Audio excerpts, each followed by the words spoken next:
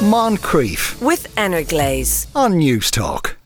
Now, when someone is widowed, the obvious reaction is grief, and while that will remain, there are other reactions to the loss that can take place too. One of them, one that you may not have heard that much about, is called WidowsFire, a period of time during which the bereaved person feels an intense need for physical intimacy and sex, but without wanting to form any new relationships. An app called WidowsFire is being launched in the UK by Nicky Wake, who has gone through this particular phase. Good afternoon, Nicky.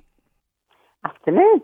Now, after Andy, your late husband, died, did these feelings kind of sneak up on you, or when did you first notice them? It's a long and very protracted story. I met my darling husband, my soulmate, in 2002 on our very first date. He told me the songs he wanted played at his funeral, which I thought was a bit bizarre. But I also thought he thinks I'm a keeper. We had a whirlwind romance, got married on the beach in Jamaica in 2004, started trying for a baby, had a lot of fun trying for a baby, but one didn't appear. A little bit of medical help later, and then our baby boy burst into life in November 2007. We lived a fantastic life.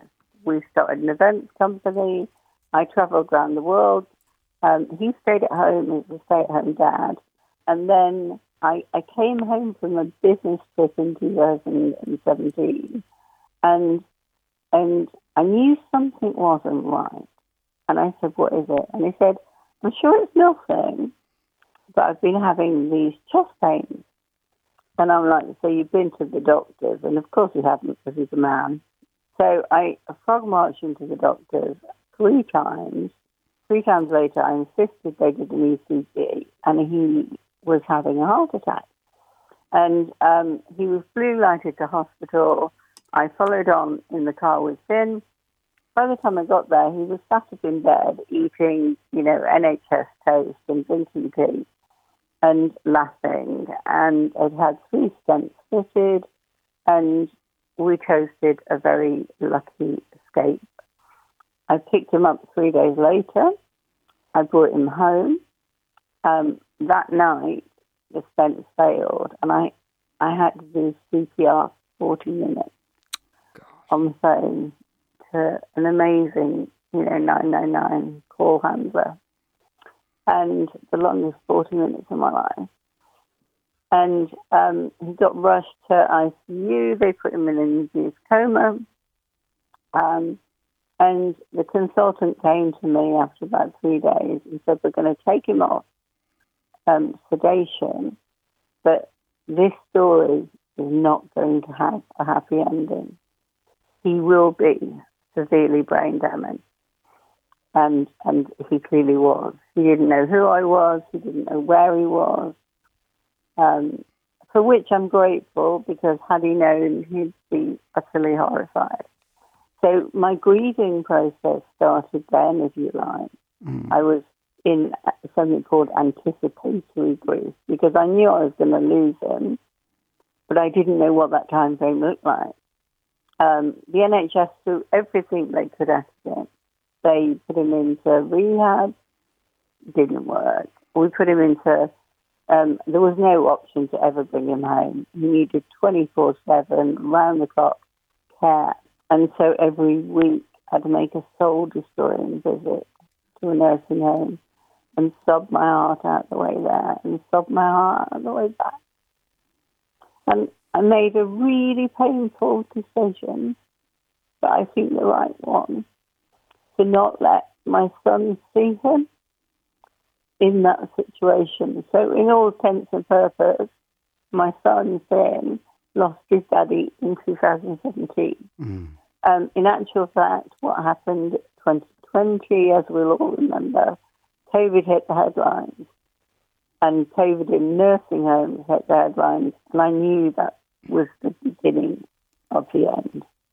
So I lost him April 17th, 2020. So obviously, because I'd had such a long grieving process, my mind had started turning to the idea of dating again, because I was 49, in fairly good shape, and not ready to be sat in black on the shelf. And I put myself back on dating sites. I'd met Andy on datingdirect.com, so I knew it worked. We were early adopters. We met online in the day when you didn't tell people you'd met online. Obviously, the world is a very different place. And so, I put myself back on mainstream dating sites, and oh my goodness, it's like the Wild West out there. Mm-hmm.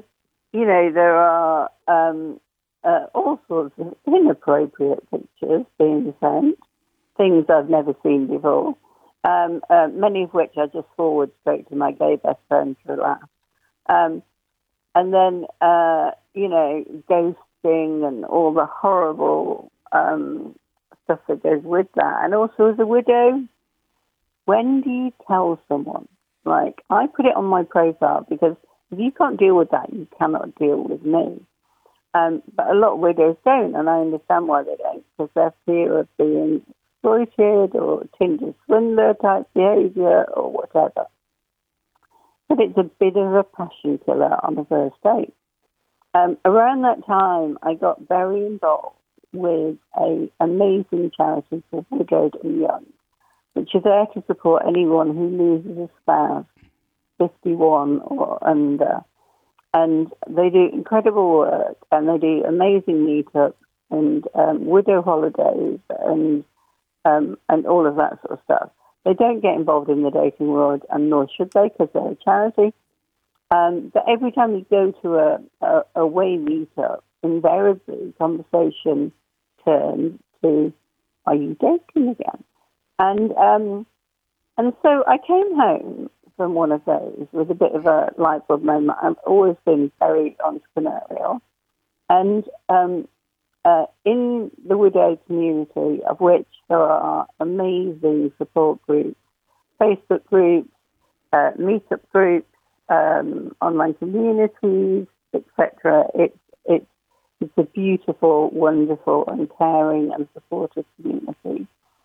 I came back and I looked, and there wasn't a dating app for widows and widowers.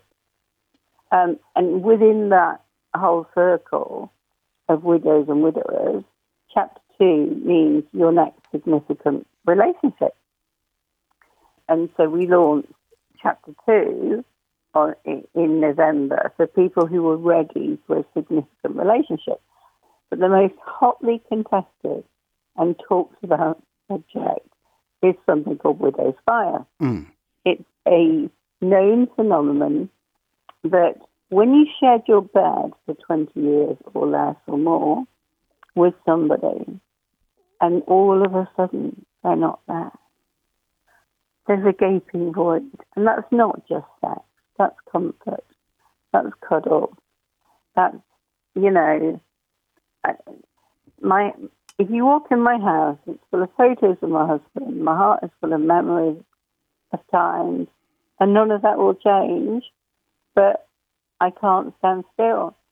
And I needed to find something that made me feel female again and empowered and beautiful. And, the widow diet is not to be recommended, but, I dropped 3 stone. It was fabulous. So, so I was thinking there's something in this WidowsFire. So I spoke to my app developer, and he went, "This is a great idea." And Nicky, did you meet a lot of widows and widowers who had this experience of WidowsFire? Oh yeah, it's talked about all the time. All the time. And were they kind of surprised by it? It's everywhere. It's a taboo, but it's a taboo that I want to break. And it shouldn't be a taboo. It's a perfectly natural physical urge between two grown adults who need physical comfort. And I always call my WidowsFire a delightful distraction. And they are a delightful distraction from grief. You go out for dinner, you stay in a 5-star hotel, you have fabulous, not so fabulous sex, And then you depart in the morning and there's no strings and there's no guilt and everyone knows what page they're on. Do you know what I mean? And sometimes that leads to more. And, you know, a few of my WidowsFire became semi-serious relationships. They were never going anywhere. I dated some really inappropriate people who, you know, some of which I wouldn't have taken out in public, but were great in bed.